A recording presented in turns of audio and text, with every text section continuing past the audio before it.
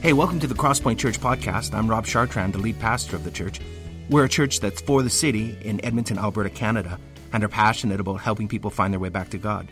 Hey, if you're new, I'll have a bit to say at the end of the podcast, but in the meantime, let's listen to this Sunday's message.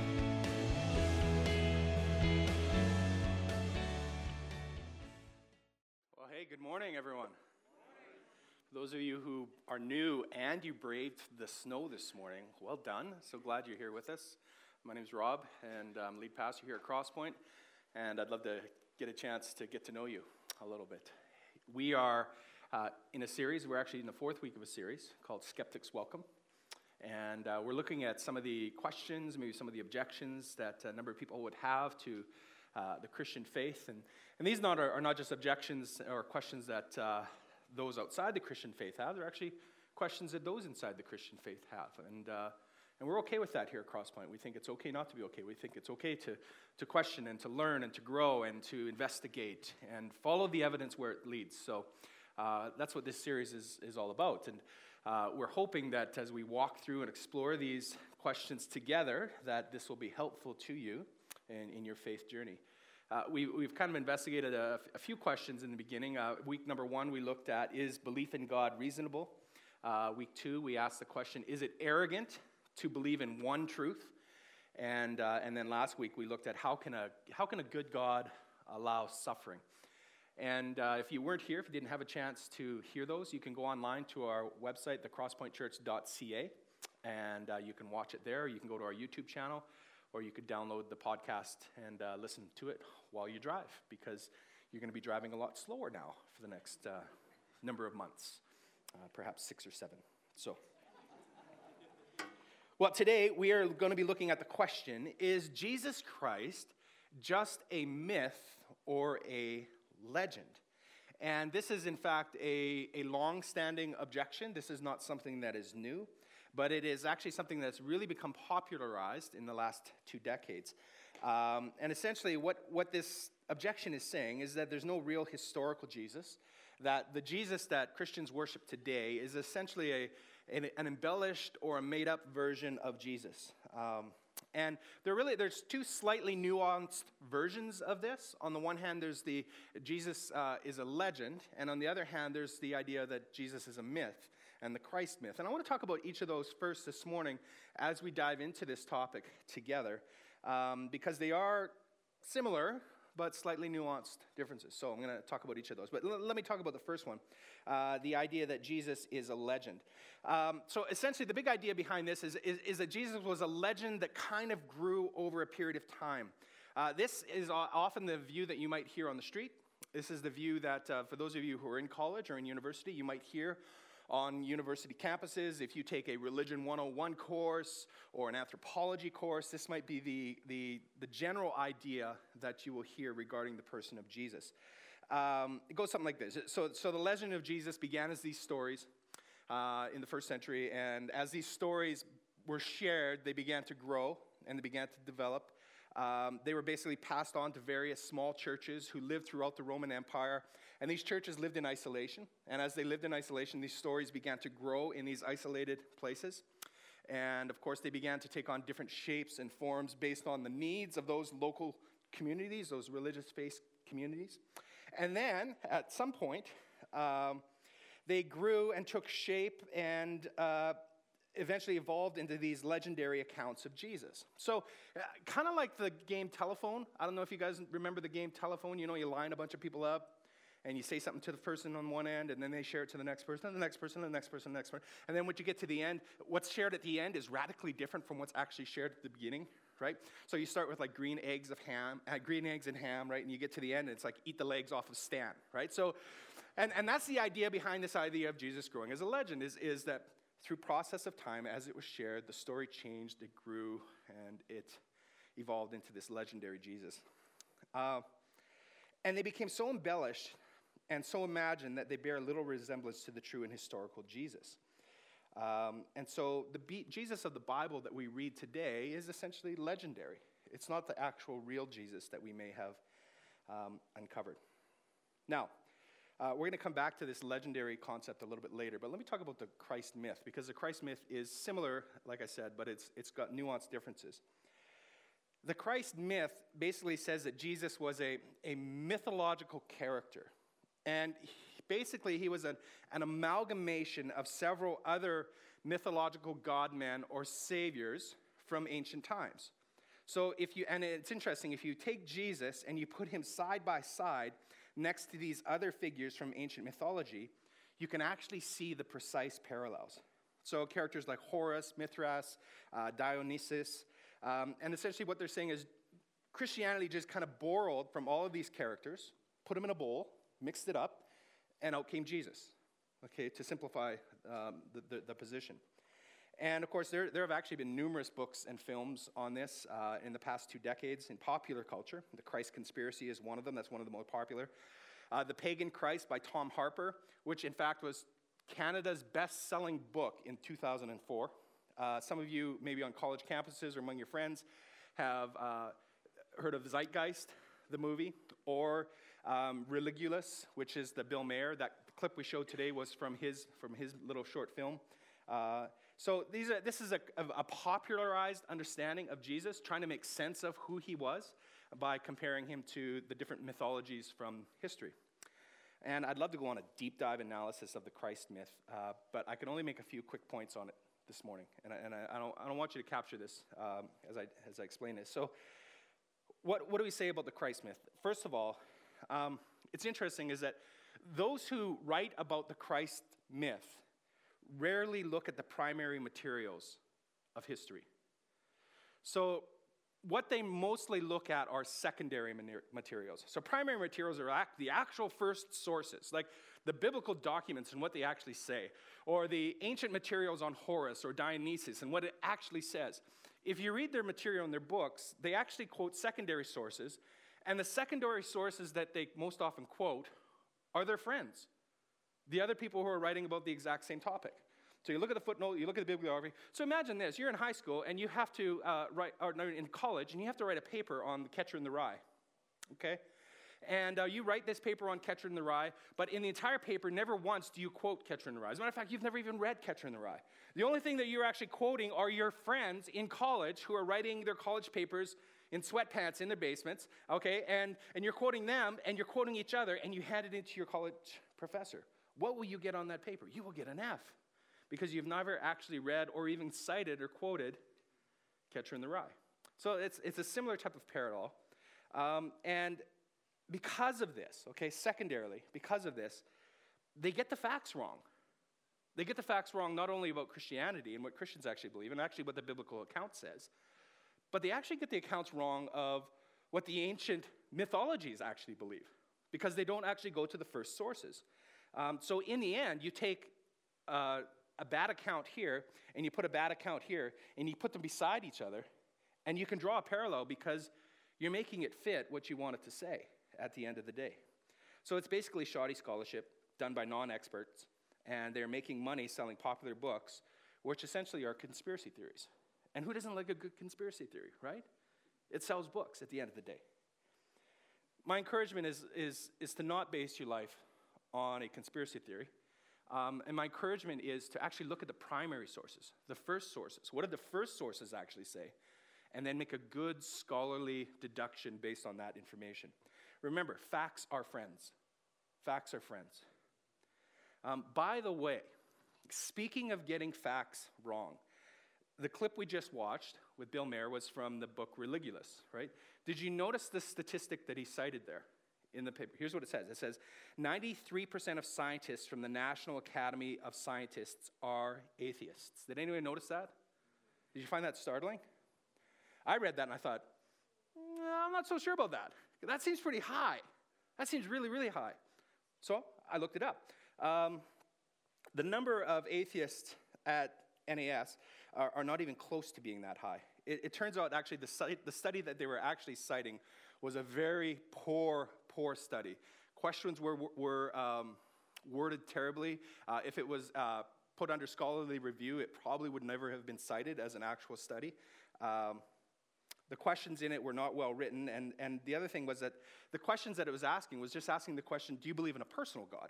So it wasn't even asking, do you believe in a God? So among that 93%, it would have included theists and deists at the end of the day, okay? So the number wasn't even close. And in fact, there was a better study that was written in 2009 by Pew Research, and they conducted the same survey, and they discovered that 51% of the scientists in the American Association for the Advancement of Science believe in a deity or a higher power. So, and that's a well-conducted study. So again, at the end of the day, it's important that we watch these shows, what we read online, what you're scrolling through on Facebook. Here's the principle. Facts are friends. Look at the primary sources. Don't check your brains at the door and just assume because somebody cites it in a movie and because they're a good stand-up comedian making lots of money online, primetime, that what they're saying is actually true. And I would say that for our own camp as well. I'm very, very careful that if I just kind of read something and I throw it out before you, I'm very, very careful. Let's look at the primary sources. And today, we're going to do that. We're going to look at some primary sources. And we're going to apply good reason to the evidence. Again, if you're just with us, this is a thinking series. We're inviting you to think. We don't always get this heady into it, but we think it's important that the stakes are really high for what we believe. Really, really high for what we believe. Because what we believe as followers of Jesus could cost you. Imagine that. It could actually cost you your whole life. So wouldn't you want to know that you know what you believe? And that's why we're doing this series. So I invite you to think with me today. Today we're going to get into some facts, some information, okay? But I invite you to go along the journey. So how do we respond to this objection? Well, I think the starting point is to look at what the claim that the Bible actually makes about Jesus. Does the Bible claim to be a book of myths or legends? Does it claim that Jesus is a myth or a legend? That's a good question. So what you'll find as you read the Bible is that it actually claims to be a book of actual events, eyewitness accounts, and historical information. So let me give you an example. Luke chapter 1, verses 1 to 4.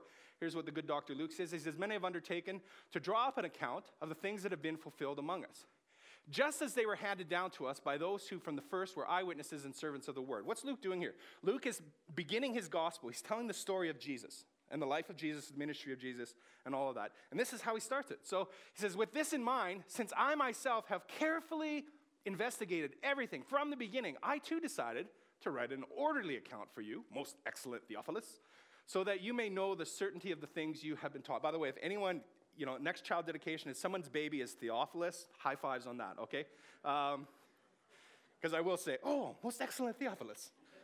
Okay, so that you may know the certainty of the things you have been taught. So the Gospel of Luke was written by Luke, right? And he's claiming to provide carefully investigated, recorded, and ordered accounts of what? Of eyewitnesses.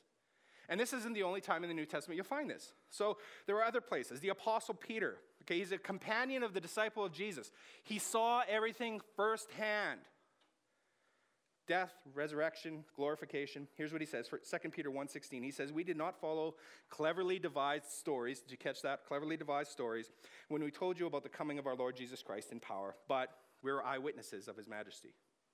The Apostle John, another disciple of Jesus, firsthand account. Speaking from the perspective of an eyewitness, here's what he says. This is the disciple who testifies to these things and who wrote them down.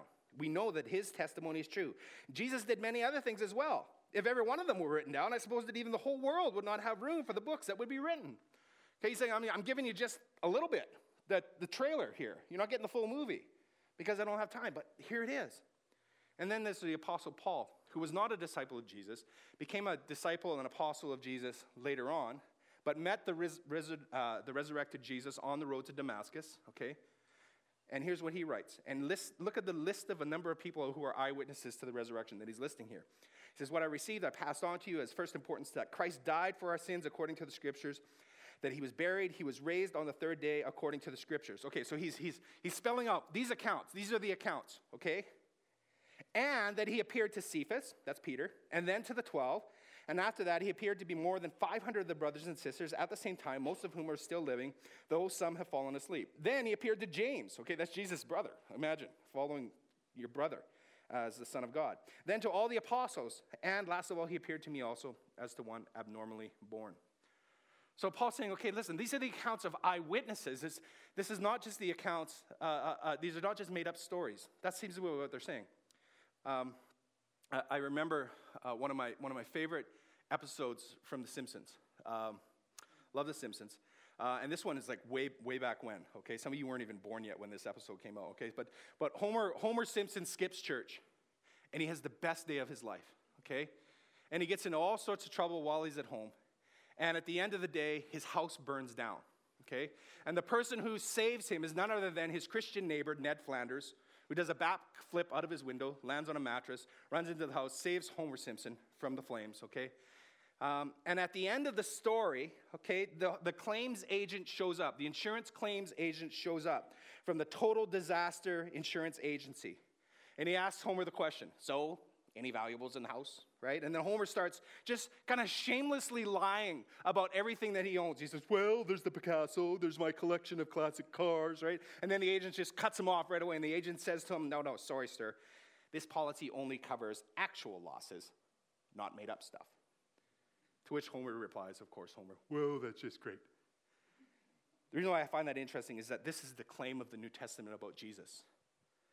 We're covering actual events here, not just made up stuff.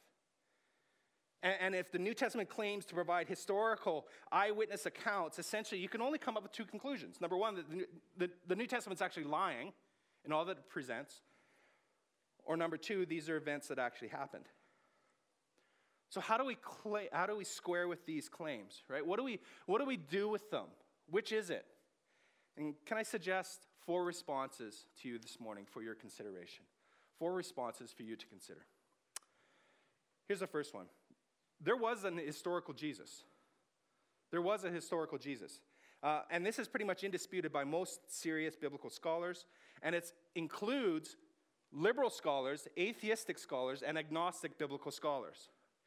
Even Bart Ehrman, who's like one of the most notorious biblical agnostic scholars, will say, yes, there was a historical Jesus. And not just from the New Testament accounts, which are historical documents, although we choose not to see them as such in our culture, okay? But there are sources. In fact, there are 10 of them. At least 10 first-century historians and writers outside of the Bible who mention Jesus by name. I want to give you a couple examples this morning. First of all, Tacitus. Tacitus is the Roman orator, and he's a writer who lived during the 1st century. Here's what he writes. Next slide.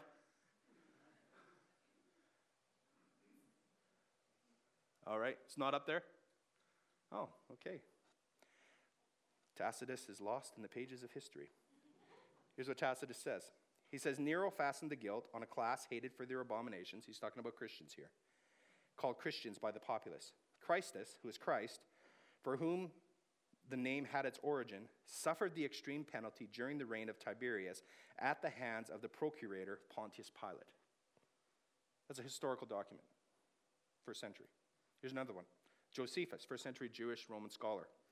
Here's what he writes. He says, about this time, there lived Jesus, a wise man, if indeed one ought to call him a man, for he wrote surprising feats. He was the Christ. And when Pilate condemned him to be crucified, those who had come to love him did not give up their affection for him. On the 3rd day he appeared, restored to life, and the tribe of Christians has not disappeared. This is Josephus. This is 1st century. He is not a Christ follower. He is a Jewish scholar. And he writes about Jesus as a historical figure. So these are not Christian writers. And first of all, they affirm that Jesus was an historical figure. And second, they actually affirm some of the claims about Jesus that the Bible makes about Jesus. Okay, so the fact that this was necessarily just made up stuff it's becoming a little skeptical. But here's the thing, is even if Jesus was an historical character, that doesn't mean that the stories that weren't embellished or became legends. Okay, that's not what I'm arguing here. All I'm saying is it is hard to ignore the evidence that Jesus was an actual historical figure. And maybe they grew as legends over hundreds of years, is what people would argue, until they were put into canonical form in the time of Constantine. So we need to look at that question then. Was it a legend then that grew beyond this, beyond the 1st century? So here's a second response for your consideration this morning, is that the writer's timeline, the writers of the New Testament, their timeline was near to the life of Jesus, was near. As it turns out, the Gospels, Matthew, Mark, Luke, and John, were written within 40 to 60 years of the life of Jesus. They were written a little bit later on. But the letters of Paul were written within 15 to 25 years of the life of Jesus. Okay, so you've got to think about the timeline here. And the reason why that's important is because these letters were circulating in the churches at the same time that all of the eyewitnesses were still alive. Okay, and that's really important, because here's the thing is, when Paul wrote his letters and when the Gospels were written, they were intended to be these public documents that were sent out to local churches. So Paul sent his letters to churches, the Gospels were sent and they circulated, and when churches gathered and met together, they didn't have social media, they didn't have email, they didn't have telephone, they didn't have television. The way that they communicated is they would take these letters in a public forum and they would read them. That was the normal practice for all of the culture back in that day. That's what they did. So these letters would have been read in public for everybody to hear. Here's the thing. If these claims that they were making were false, if they were false, the eyewitnesses would have spoken up. The eyewitnesses would have actually had the privilege to say something in a public forum.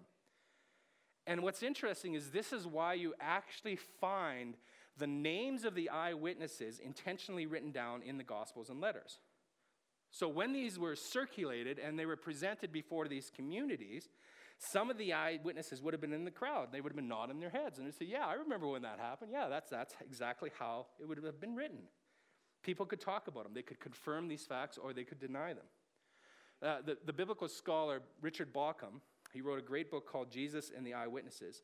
And this is essentially his argument, is that sometimes the gospel writers actually named the eyewitnesses within the text to help confirm the stories, so that you could actually go to the eyewitnesses and ask them, did this happen? Let me give you an example. Mark chapter 15 and verse 21. Here's an interesting story. A certain man from Cyrene, Simon, the father of Alexander and Rufus, was passing by on his way in from the country, and they forced him to carry the cross. You ask the question, well, who carried the cross? Well, it was Simon, not Simon Peter. Simon, the father of Alexander and Rufus. He was there. Go and ask him. He'll confirm the story. Here's another example, John 18, verse 10. Then Simon Peter, who had a sword, drew it and struck the high priest's servant, cutting off his right ear. And then there's this a little addendum, okay, just in case you missed it. The servant's name was Malchus, right? Did this happen? Did they cut off Malchus's ear? Go and ask him. Make sure you stand on the right side because he's missing an ear. But ask him the question, Malchus, did you get your ear cut off? And he'll say, yes, I had my ear cut off. That's why it's inserted in the text. The point is that it would have been very difficult for Christianity to spread if these stories were just legends. The eyewitness accounts would not have allowed for it. This is why those names are just kind of randomly inserted in different places throughout the Gospels. They would have argued with you, or they would have credited you or discredited you. So that's a second consideration. Here's the third response. The details don't match fiction. The details don't match fiction. Now, when you read the Gospels in the New Testament, you will find all sorts of details. You'll find all sorts of dialogue. And these actually read like an eyewitness account. They don't read like a work of fiction. For example, in Mark chapter 4 and verse 38, you discover that Jesus was asleep on a cushion in the stern of the boat. In John 21, you read that Peter jumped out of the boat. He swam towards shore. And then there was this miraculous catch of fish. And they pulled in all the nets. And then it says they found 153 fish in the net. And the question you have to ask is simply this. Why did the gospel writers capture these intricate details? What is the point of capturing the reality that they captured 153 fish? What does that matter? And you might think, well, that's not much of an argument. I mean, I read lots of fiction today, and there are lots of details in the fiction I read today. And you're right. There is lots of details in the fiction that we read today. But here's what's different. First of all, the fiction that you and I read today is a recent development in human history. The fiction that we read today evolved or began evolving perhaps 300 years ago. Prior to that, there was no intricate works of fiction in human history. And only, and there were no fiction novels in the ancient world. If you go back to the time of Jesus, you will find no evidence of any fiction novels existing. But here's what else is different. In fiction, the reason why you add details in fiction is to create an aura of realism. You're trying to make the story come alive with the details. But if you are a fiction writer, and believe me, I've tried to write fiction and failed many times. Read lots of books on fiction writing. One day, I will create a pop-up book. I don't know. But if you are a fiction writer, you only include details that are relevant to the story. You don't use irrelevant or random details. That is actually bad fiction. Let me give you an example. Here's a bit of fiction that I wrote, and you can just follow along with the story. Let's put up the gloomy scene. There it is. Thank you. Background. The stalker went through the night like a hunting cat. Knife in hand, he crept into the neighbor's backyard and onto their deck. His breathing was slow, rehearsed. His ears were attuned to the sounds of the night, and he slowly cut the screen on the sliding door. He preferred chocolate ice cream to vanilla. He had 25 cents in his back pocket and a wart at the base of his left thumb. And when he was 6, his family bought him a BMX bicycle. He crept through the screen door. Shall I continue? Random, useless information does not make for good fiction. Fiction writers only insert details that are relevant to the plot or character development. And the challenge with calling the Gospels fiction is they actually don't read like good fiction. Why does it matter that Jesus slept on a cushion? Why does it matter that they brought in 153 fish? It doesn't matter. So why are the details in there? It's because these are the details that are retained in the eyewitnesses' memories.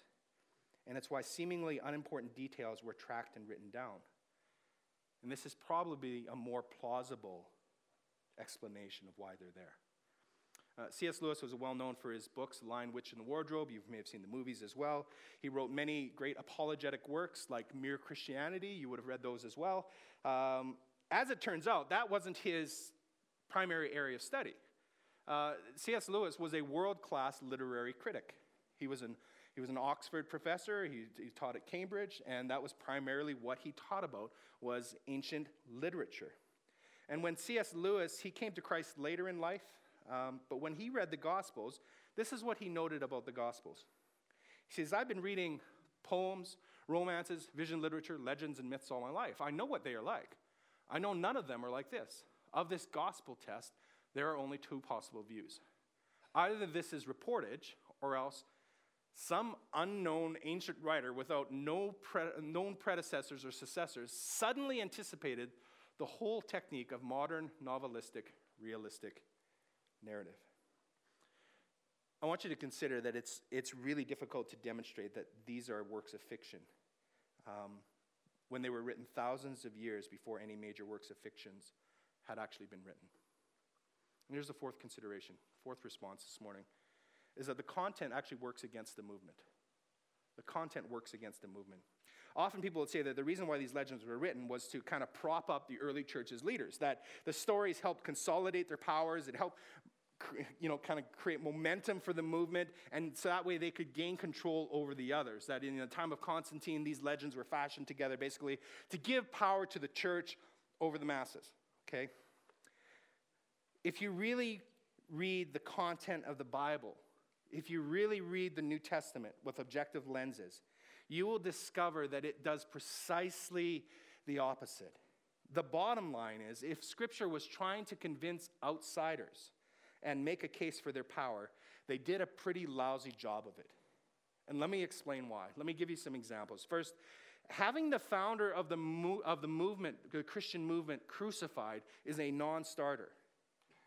The bottom line, if Scripture was trying to convince outsiders and make a case for Jesus, most people automatically suspected that a crucified person was a criminal. So why on earth would the Gospels capture this detail? There's probably a better way for Jesus to have died than to have had him crucified. Second, the Garden of Gethsemane doesn't do a good picture of doesn't paint a good picture of the founder. Because remember, what did Jesus say in the garden? If it's possible, let this cup pass from me. In other words, come on, there's got to be a detour around the cross. There's got to be a better way. Is there a way? That's not propping up your leader to be an extraordinary hero. Why would anybody record the account of Jesus in the garden in this way? Here's another one. Why would Jesus cry out on the cross asking God why he had forsaken him? Why would you write that down? Why would you record that? Wouldn't that just kind of create confusion for everybody? This record of Jesus crying out to God. And those are details about Jesus, right? But there's also details about his followers, which don't make a lot of sense. Why would the writers record the first witnesses of the resurrection to be women? Keep in mind that this was a culture, this was a society where women were given such low status in the culture that their testimony wasn't even admissible in court. Why would you set them up as the first eyewitnesses of the resurrected Jesus? That just doesn't make any sense whatsoever. You're working against yourself. Here's another example, the first leaders of this church, of this Christian movement, the disciples. I mean, these first leaders are depicted as bumblers. They were not your A-list candidates. They were petty, they were jealous, they were slow to remember, they were rash, and ultimately, at the end of the day, they were cowards who walked away from Jesus when the going got tough. What kind of leaders are those? If they were to lead the movement, wouldn't it be better? If you were to find candidates to lead the movement, wouldn't you find heroes? Wouldn't you find people of extraordinary capability and competency rather than these bumblers? So if these stories were intended to consolidate power towards the Christian leaders in the time of Constantine, they did a terrible job of it. They really could have written something better, something more epic. The content actually works against the movement, not for it. See, the real story is that the early church was persecuted by the Jews and the Roman Empire. They worshiped Jesus as the resurrected Son of God. They refused to bow down to the empire's idols, and they would not compromise their beliefs. And this is undisputed in history, okay? And as a result of that, persecution against them began to grow. At first, they were mocked, and they were beaten, they were disenfranchised, they were imprisoned, they were marginalized in society. But things then began to escalate. They began to be murdered for their beliefs. They were thrown to the lions. They were sawn in half. They were stretched into pieces. They were dipped in oil, lit on fire, and put on poles in the emperor's garden to light his garden parties. This is how Christians were treated in the early centuries. And yet, under this persecution, Christianity grew from a handful of people at the time of Jesus to over 33 million people in just 350 years. By 400 AD, 56% of the Roman Empire were Christians. How do we account for this? How do we account for this rapid growth, even in the midst of persecution? Why is it that so many people were willing to die for their faith? And among those who died were the disciples, the original apostles. Of them, of the 12, one, of course, was replaced, but of those 12, all of them were martyred for their faith, with the exception of one, was John the Beloved, who lived to a ripe old age. They gained nothing from being part of this movement. The movement did not make them popular. It did not make them wealthy. It only led them into a life of humiliation and hardship, and ultimately, at the end, death. And yet, for some reason, they continued to tell the story about a crucified and resurrected Christ. And what Christians argue is that the most reasonable explanation is they were eyewitnesses to the resurrection. They'd seen Jesus perform miracles. They'd walked with him. They'd listened to him. They watched him die on a cross, pleading mercy over his enemies. They saw him raised up again from the dead. They saw him ascend into heaven. And I think when we consider all of this, when we consider the historical information, and if we follow the evidence where it leads, we have to ask the question, the personal question. Would you die for a legend? And would you die for a myth? And so our question today is just simply that. Was Jesus a myth? Was Jesus a legend? The Christ myth is completely unsustainable. I mean, 99% of legitimate, tenured scholars would agree with the Christ myth that is not even on the radar of being tenable, okay? The idea that Jesus was a legend is also very difficult to maintain, as we've talked about this morning. So what do we do with those extra biblical accounts that said Jesus was a historical person? What do we do with the eyewitness accounts? What do we do with the historical reality of persecution and Christians willing to stand up in the face of persecution? What do we do with all that? And my encouragement for each and every one of us this morning is to look at the evidence and follow the evidence ultimately where it leads. And what we are suggesting to you this morning, if you are seeking and you're wondering and you have doubts, what we're suggesting is that it leads to an actual historical Jesus who was crucified and dead and buried. And on the third day, he rose again from the grave. And he promises that all who follow him can begin again, that as we surrender our lives to him, we can experience his life, his complete new life, abundant, eternal life. And by surrendering our lives and putting our trust in him, he will save us, and we'll start again. So if you're investigating this morning, can I just ask you this, to consider this question? Consider this. What if it is true? What if it's true? You see, Jesus revealed that he was the Son of God. And C.S. Lewis says at the end of the day, if this is true, you really have three options if you consider, what do I do with Jesus? C.S. Lewis would say he's a liar, he's a lunatic, or he's Lord. And he would ask the question, well, if he's a liar, then how can people say that Jesus was the greatest moral teacher who ever lived if he was a liar? But on the other hand, you might have the question, well, maybe he was a lunatic, right? And C.S. Lewis would then say, well, if he was a lunatic, well, then how can it be that Jesus could construct such healing and transformative teachings? And how is it that by following and obeying and living in the teachings of Jesus, you can actually move towards psychological health? How could that be constructed by a lunatic? So he says, if he's not a liar and if he's not a lunatic, what do we do with Jesus? Who was he? Mishka Asayas is a music journalist, and he wrote the book Bono on Bono, based by his interviews on the rock star. And Bono, if you know from U2, confesses to be a follower of Christ. And Mishka, in one of his interviews with Bono, asks him this question. He says, Christ has his rank among the world's great thinkers, but Son of God, isn't that far-fetched? And I know I've shared this with you before, but I think it bears repeating today because I love Bono's response. It's such a great response. Here's what he says. He says, no, it's not far-fetched to me. Look, the secular response to the Christ story always goes like this. He was a great prophet, obviously a very interesting guy. Had a lot to say along the lines of other great prophets, be they Elijah, Muhammad, Buddha, or Confucius. But actually, Christ doesn't allow you that. He doesn't let you off that hook. Christ says, no, I'm not saying I'm a teacher. Don't call me a teacher. I'm not saying I'm a prophet. I'm saying I'm the Messiah. I'm saying I'm God incarnate. And people say, no, please, just be a prophet. A prophet we can take. You're a bit eccentric. We've had John the Baptist eating locusts and wild honey. We can handle that. But don't mention the M word because, we're going to have to crucify you. And he goes, no, I know you're expecting me to come back with an army and set you free from these creeps, but actually I am the Messiah. At this point, everyone starts staring at their shoes and says, oh my God, he's going to keep saying this. So what you're left with is either Christ was who he said he was, the Messiah, or a complete nutcase. I mean, we're talking nutcase on the level of Charles Manson. I'm not joking here.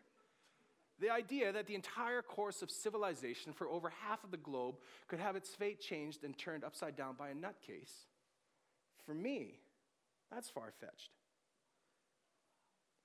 Now, just because Bono says it doesn't make it so. I mean, he's not a biblical scholar, but he does help illustrate the point.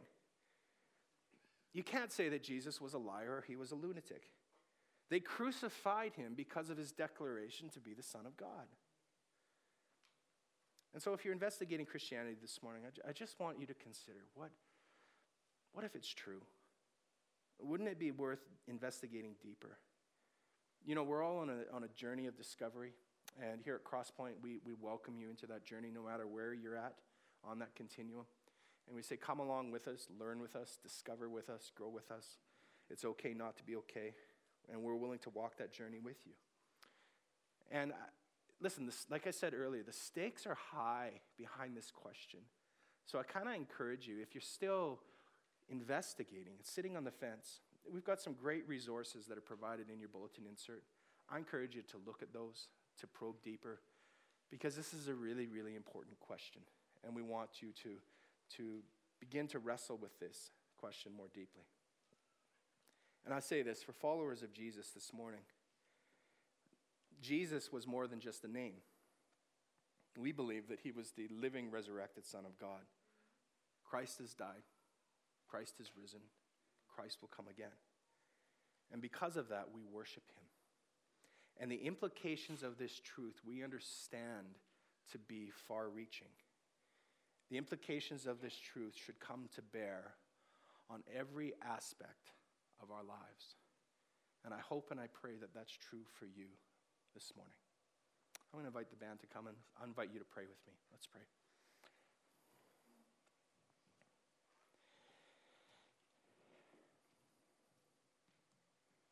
We thank you, Lord, that you care enough about us that you don't leave us in the dark. And we thank you that your heart and your posture towards us is one of grace, and you're reaching out to us. I pray we would all discover that this morning. Every heart that's seeking would find you. And thank you, that's a promise in your word. We knock, the door will be open. Seek, we will find. So we come seeking and knocking and asking this morning. Thank you, Lord, for the resurrection. Thank you for the new life in Christ. Thank you for your great name that echoes throughout history. And we worship you now. In Jesus' name,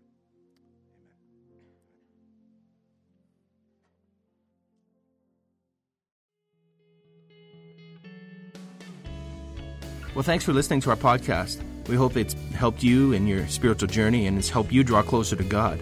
Let me tell you a little bit about us. Crosspoint gathers as one church on Sundays in Northeast Edmonton, and you can find out our location and more about us by visiting our website, thecrosspointchurch.ca. We also meet throughout the week throughout Edmonton in what we call home groups. These are smaller communities of learning, laughter, community, transformation.